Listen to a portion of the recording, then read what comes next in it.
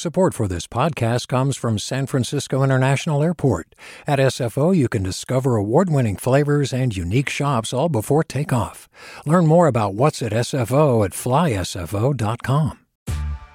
Hey there, this is Brittany Luce from NPR's It's Been a Minute. KQED's podcasts like The Bay Curious, Mindshift, Right Nowish, and more all tell the stories of the Bay and beyond with reliable, human-centered journalism. They aim to inspire, make you think, entertain, and expand your understanding of the place you call home. Here's how you can support podcasting at KQED. Showing your support is easy, and you can join Brittany in supporting KQED Podcast too at donate.kqed.org/podcast. That's donate.kqed.org/podcast. From KQED.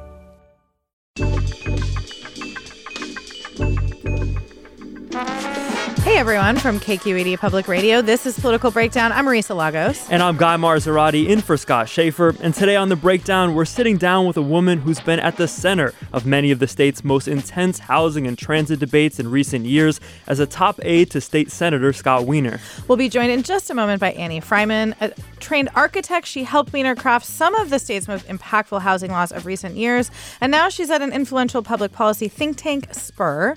But first, Guy, we're not going off a fiscal cliff. Barely. It does appear that this debt ceiling thing, are we going to, like the Senate is literally voting as we're taping this tape, Thursday afternoon. Maybe not to totally jinx it, but it does appear that Speaker Kevin McCarthy and President Joe Biden have done the somewhat impossible. I mean, it felt as soon as a week ago that We're careening, yeah. I mean, it was obviously a deal that no one is fully thrilled with, but also a really interesting breakdown in how our delegation in California ended up voting. I think a really good proxy for however we want to label it, progressive, moderate, establishment, anti-establishment, and how these votes broke down among California Democrats. Honestly, for those keeping score at home, a better accounting than, who's eating lunch with what caucus. Like this was a really tough vote for a lot of these members. Be a member of a caucus, and that can mean kind of very little, right? But yeah, I mean, first of all, maybe let's start with Republicans, because we rarely do in California, but all 12 voted yes, including pretty hardline conservatives like Tom McClintock up east of Sacramento.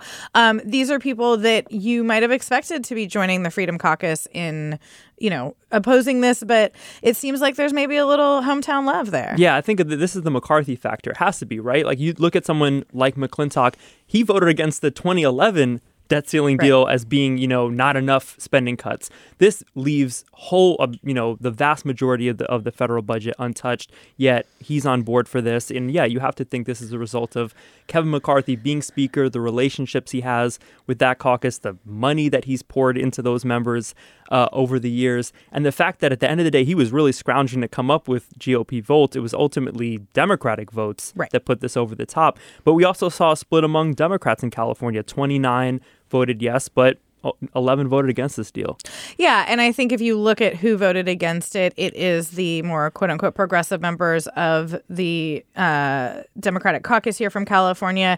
It includes 2 of the 3 House members running for Dianne Feinstein's Senate seat. Barbara Lee from Oakland, Katie Porter from Orange County both voted no. Adam Schiff from LA voted yes. And yeah, I mean, you mentioned establishment versus moderate, whatever. I mean, to me, this is in some ways the more important question, because let's be clear, in the grand scheme of things, they're all pretty progressive Democrats. But, Adam Schiff has already gotten the support of Nancy Pelosi, the former speaker, the speaker emeritus, as it were. And I think he has always been really part of leadership in the establishment there. I think the question is, could this potentially hurt him in this race? I mean, there's not a lot in there for Democrats in California to like. Yeah, and you can see the kind of attacks that both sides would play off of that. If you're Porter or Lee, you're talking about a vote Schiff took that basically completely normalizes this kind of hostage-taking negotiations around the debt ceiling. It puts the entire burden of these cuts on low-income Americans.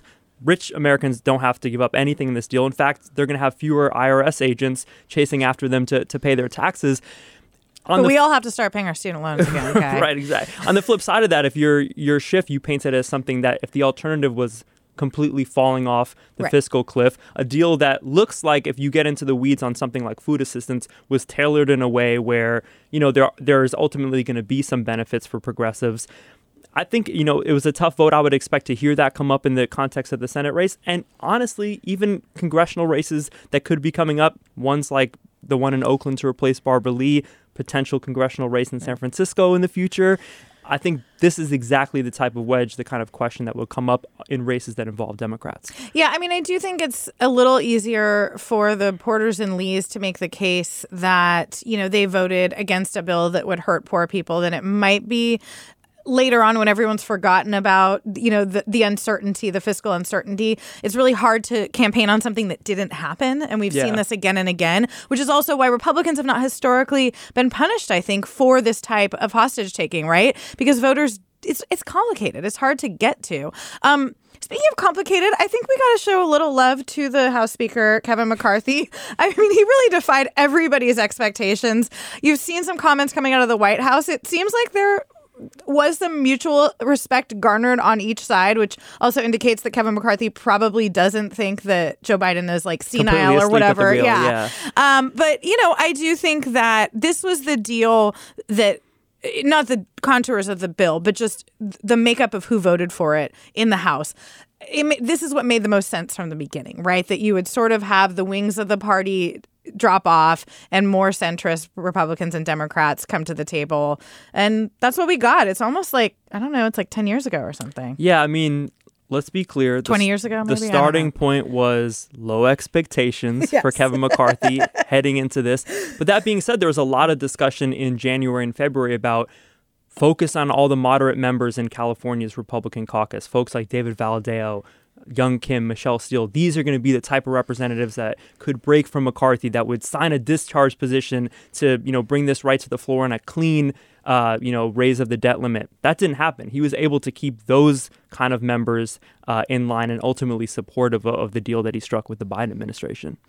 And at least so far, we're taping this Thursday afternoon, it doesn't seem like they're coming for his crown. I mean, I think that despite the rules that he agreed to that would allow one member to call for a snap vote, you still have to have the votes to oust a speaker. So, I think as of now, it looks like I guess we're economy lives to see another day. Until after the 24 election. All right.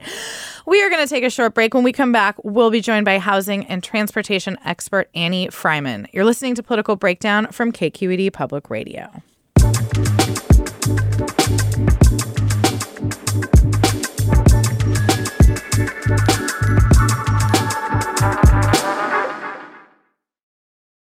Hi, I'm Sasha Koka, host of the California Report magazine. Every week, we bring you stories about what connects us in the giant, diverse Golden State. Because what happens in California changes the world. I love this place. We were once seen as like the place to be, California.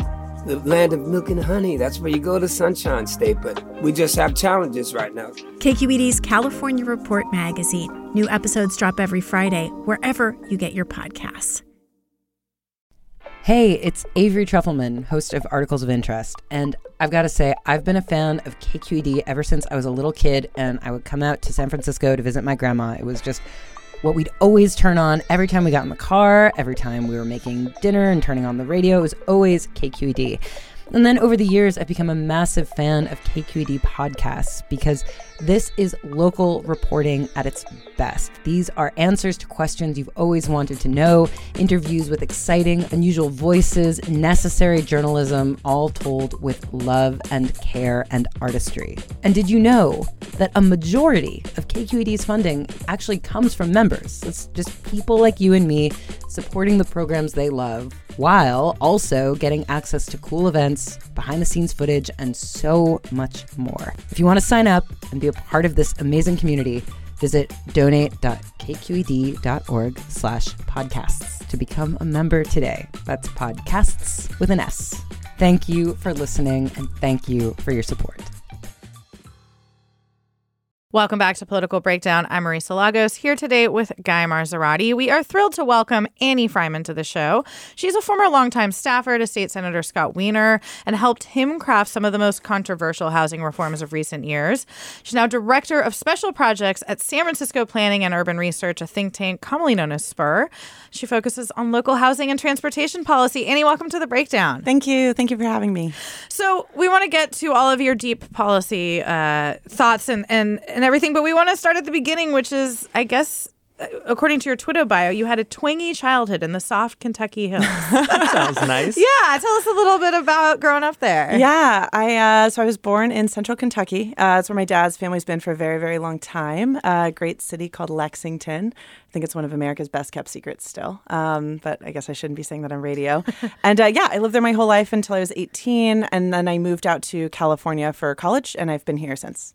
And so I think you came out here to study architecture. Is that right? What drew your interest? I did. Great question. I guess I chose to study architecture while I was in school, but I think that there's something really that drew me to this idea of being someone who could study and learn and then contribute to the built environment that we all live in. And I think it's something that we take for granted until we start paying attention to it, the power of the built environment, of which, at least as a student, you think that architecture is sort of one of the paths that you can go down to pursue that and kind of contribute, your ideas and your expertise and your resources to that. I mean, I got to ask, coming from Kentucky to Stanford, and then you end up working for Scott Wiener, as we noted. I mean, did you know you were a flaming liberal when you came out here? It's funny you ask. My parents were very, very liberal, and that was something that was somewhat unique about our family. My mom, was always volunteering on Democratic campaigns, and she was bringing us to phone banking when we were quite young. So you were regardless of our indoctrinated. Yeah. I wouldn't say that I was interested in it, but my parents tried to do their part. And obviously we've, seen Kentucky and a lot of states backslide into a much more conservative place in and out over the last 20 years or so. But I did know that, and I think that in that way, I felt a little bit more at home in California. I had some culture shock in other ways, but politically it felt like a lot of things that my parents stood for back home finally made sense, because you actually see in a community what that means when that's more of the default rather than the exception.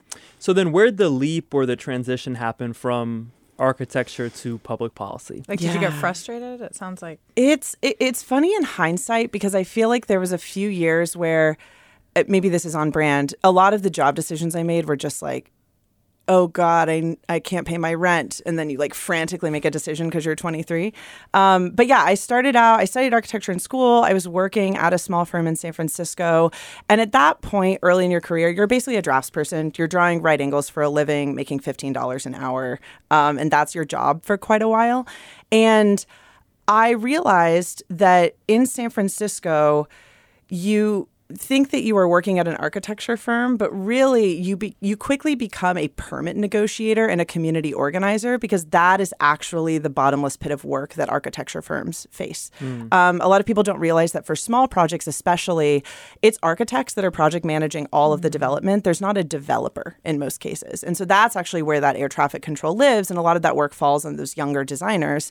Even though their job is drawing right angles for a living, quickly you get into community organizing the neighborhood against appealing your duplex project, or camping out at the planning department or building department. And sometimes it's not even the commission. It's just sitting there in that whatever floor it was down off Van Ness, trying to get your building permit, your planning permit. And I think one thing that I realized that really sort of sparked this change that I made career-wise is that you realize that a place like San Francisco says out of one side of its mouth, we want transit, we want density, we want affordability, we're a city for renters.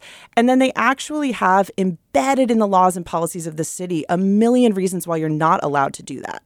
And so you could propose a project that does exactly what they say and follows all of the rules they say, and then informally they have a million ways to say no to it. And so I kind of went from doing that as a designer, getting extremely frustrated, going into community organizing, sort of almost moonlighting nights and weekends, skipping work at lunch and going to public comment with a bunch of my activist friends.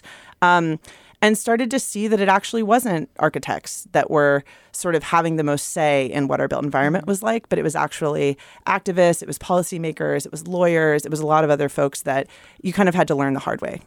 Before we get into the deep things, I mean, as you're speaking, like we talked about sort of the progressive values your parents instilled, but coming here, I mean, the housing debates don't break down along those lines in the same way, right? I mean, I think a lot of the stuff you're talking about were enacted as progressive policies maybe 20, 30 years ago to avoid,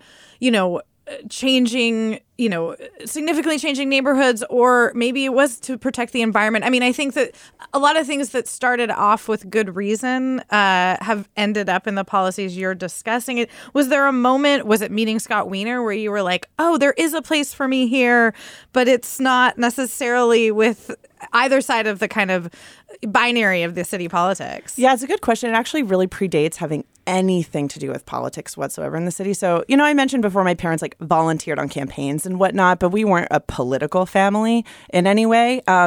When I came out here, I went from being in architecture to meeting a lot of just sort of wacky activists in the city. And we were just basically doing performance art on the steps of City Hall, right? I could not tell you who the mayor was. I could not tell you who any of the supervisors were.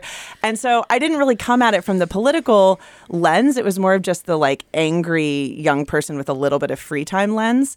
I ended up getting connected in a weird way to Scott Wiener because he had this temporary opening in his supervisor office when he had a staffer going on parental leave. And he was sort of in this weird place the year before his state Senate race where he had this staffer that was temporarily leaving. They got approval to backfill that position just for the months that person was gone.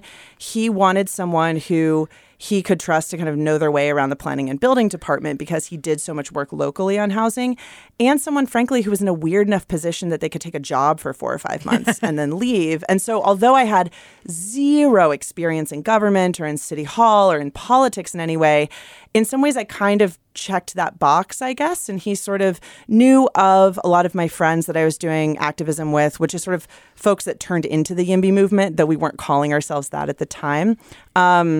And so, yeah, I got a call and I was already thinking about quitting my job at my architecture firm to just join a bigger firm where licensing for apprenticeship would be a little bit of a smoother process. And so it was kind of like this total coincidence.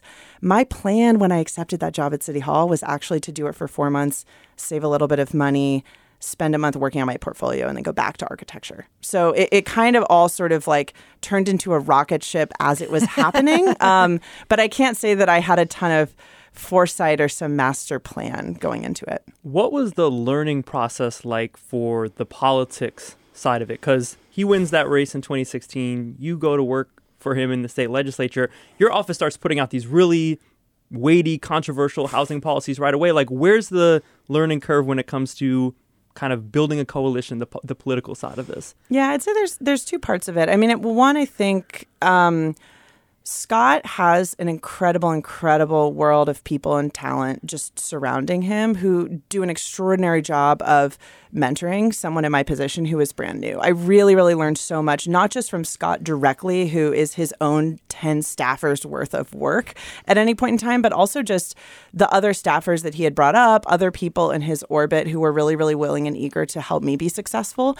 So again, I can't take all the credit. I sort of spread it around. And then I think on the policy side, obviously there's, I think, a little bit of freshness that comes from being someone who comes from the outside because you get to see a little bit clearer and with that beginner's eye of not knowing what the entrenched coalitions are. And so you can think a little bit more critically about them.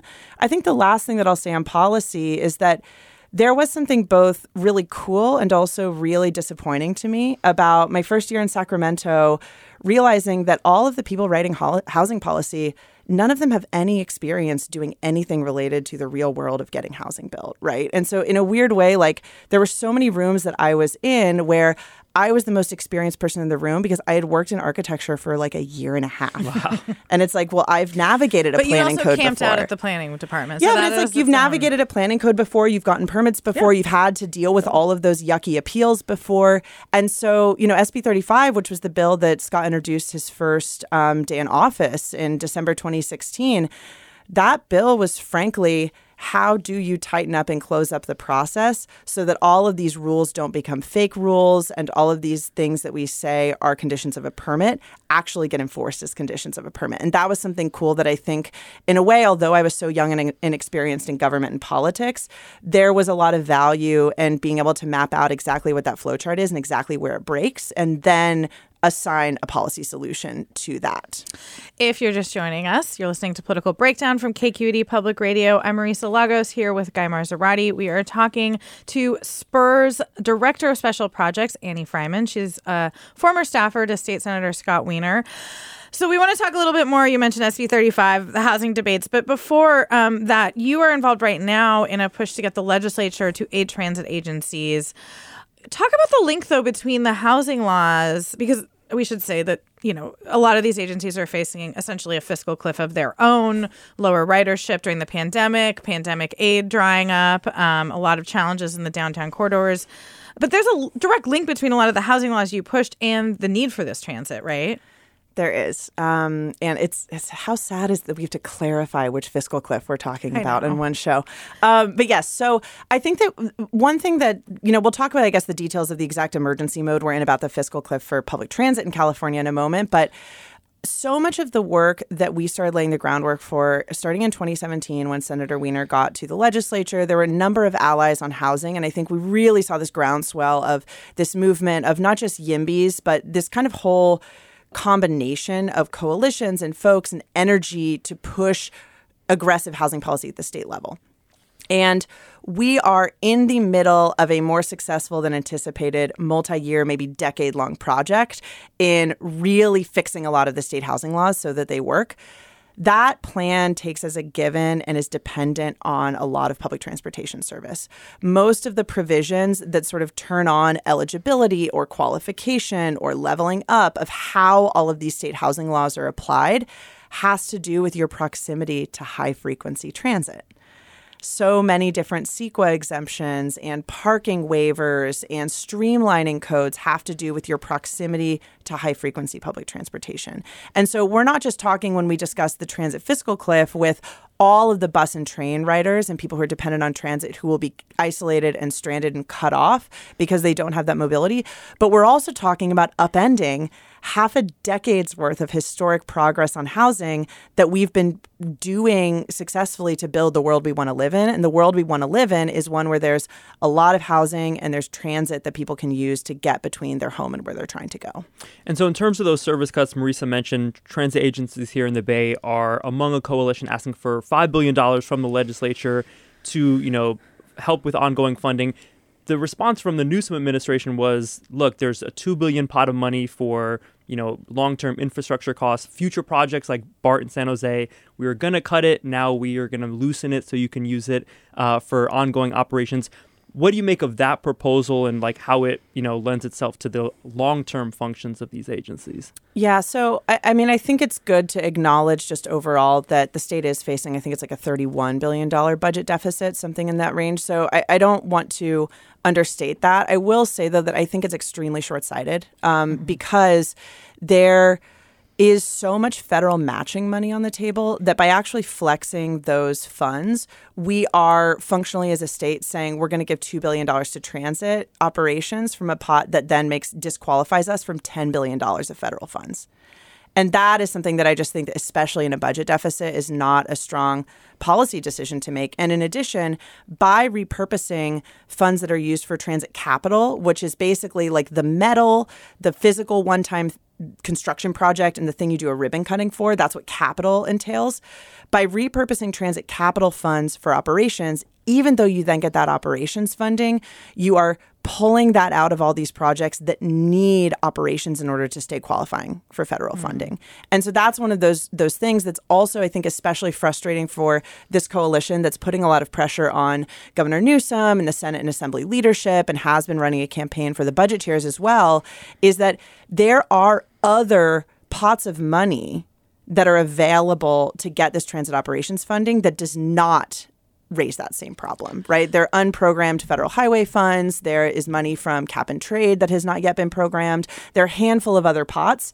And so it's it's very short-sighted to take it from this one that actually has extraordinary consequences and leaves a lot of other problems out there. Quickly before we move on to housing, it feels like we're in a bit of a catch-22 and that this is a situation that's existed for years, right? On the one hand, ridership goes down, transit agencies lose money, the government is hard-pressed, federal or state, to fund, paying for ridership that doesn't exist. On the other hand, if we don't plan long-term and build better systems, nobody's going to ride them because they don't work for everybody. Yep. So what's the argument you're making? I mean, Phil Ting from San Francisco, very progressive, has historically supported a lot of this, is saying, I don't want to hand over a blank check without major improvements and greater accountability, but it doesn't feel like these agencies are in a position to do any of that. Well, so I push back a little bit on that because I think that, one, the state has historically funded less than 5% of these agencies' transit operations. They get that money from county sales taxes. They get that money from their own fares because we have very durable ridership in the Bay Area, much more than Southern California, which is why that breakdown is different. And so, one, the state doesn't really have a strong precedent for leaning on accountability measures and saying you're hitting above or below that line. Second of all, operators who have been working on this in coalition with agencies and other advocates for many, many months have proposed a massive sweetened portfolio of accountability reforms and also said, hey, if you've got accountability reforms you want on the table, like, don't let a good crisis go to waste. Let's do it. Like everything is on the table right now.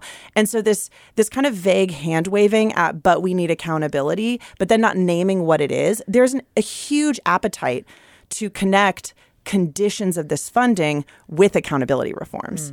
And I think that that's what's getting missed in translation. It's not free money. It's not a bailout. It's not give us money so that we can keep running with the same problems we had before.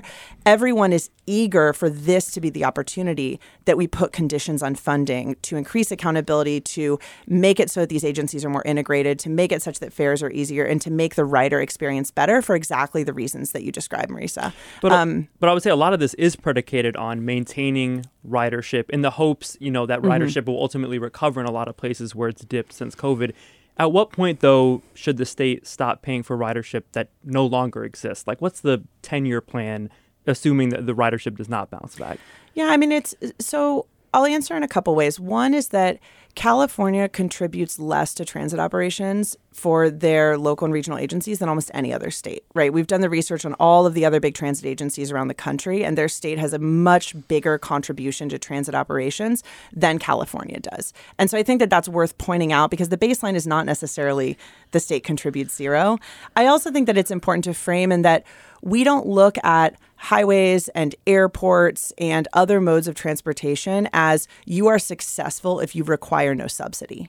That's this weird standard that we put on public transportation. We don't look at public libraries and say you're successful when you require no subsidy. We don't look at parks and say you're successful. In fact, we've gone the opposite direction. When you require no subsidy. Yeah. And so I think that there's something to pull back and say if the state has taken this on as a piece of critical infrastructure, then we need to take a really hard look at what makes that a successful piece of infrastructure and what interventions need to occur such that it's successful at what it's intended for. And it is this weird exception that we make for public transportation, particularly in urban areas, because rural public transportation is backfilled by the feds on operations. So in urban areas, we have this unique standard that compared to most any other kind of public service and infrastructure, it is only successful if it requires no public subsidy, not measured by if it's getting us in alignment with our climate goals, if it's getting people out of their cars, if it's getting people where they need to go, if it's working well in those other ways. All right, we just have a few minutes left, and I'm curious, like you mentioned SB 35 earlier. That was a bill that is actually being renewed right now. The state assembly or the state senate passed, it's going to sunset. And it essentially said in multi-family, multi-unit developments, we're going to make the process way easier, right? Mm-hmm. The approval process. Perfect world here. Like, what does California need to reach its housing goals? Is it state subsidies? Is it more of this type of streamlining? Is there a sort of silver bullet, do you think? There's never a silver bullet. Of course not. But if you could be emperor, like what would it be? What would be the thing that you would like to see most taken on, regardless of whether it's sort of politically palatable at this moment? Yeah, so I have one answer, but I will say I think that when we talk about California's housing crisis, we're actually talking about one of like 9 things. So for example, subsidy solves some of those 9 things, but not others. Zoning solves some of those 9 things, things but not others, et cetera. I will say that I think that we've made so much progress on the zoning and permitting predictability that fight is not over, but we've really done so much in the last 4 or 5 years that increment has closed. I think that one of the things that we will see two things that I see we'll see a lot of focus on soon. One is an increased awareness and focus on policy levers to reduce construction cost. That is something that impacts fees, it impacts inclusionary housing, it impacts timelines in some ways, it impacts ways that you can adjust for like land costs and whatnot. I also think that we need to have a path for the state to play a bigger role in actual like permit approvals when a city is not doing a great job. Okay. We'll have to leave it there. Annie Fryman of SPUR, former staffer to Senator Scott Wiener. Thanks for coming in. Thank you. Joining us. That's going to do it for this edition of Political Breakdown. We're a production of KQED Public Radio. For more politics coverage, sign up for our Political Breakdown newsletter. It's at kqed.org/newsletters. And if you are already a subscriber, take our reader survey. You'll find it at the top of Thursday's newsletter when Joe Fitzgerald Rodriguez broke down San Francisco's city budget. Our engineer today is Christopher Beal. I'm Guy Marzorati. And I'm Marisa Lagos. We'll see you next time.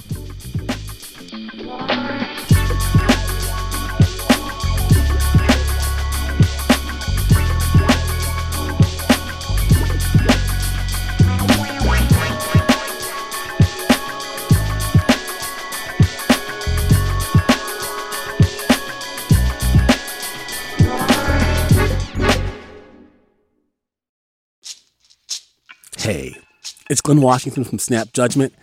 And if you love what you're hearing, and I know you love what you're hearing, please consider becoming a KQED member.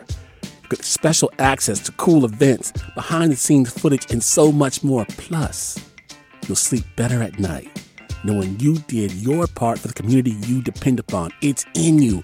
Please be in it. Visit donate.kqed.org/podcasts to sign up now. That's podcast with an S. Thanks.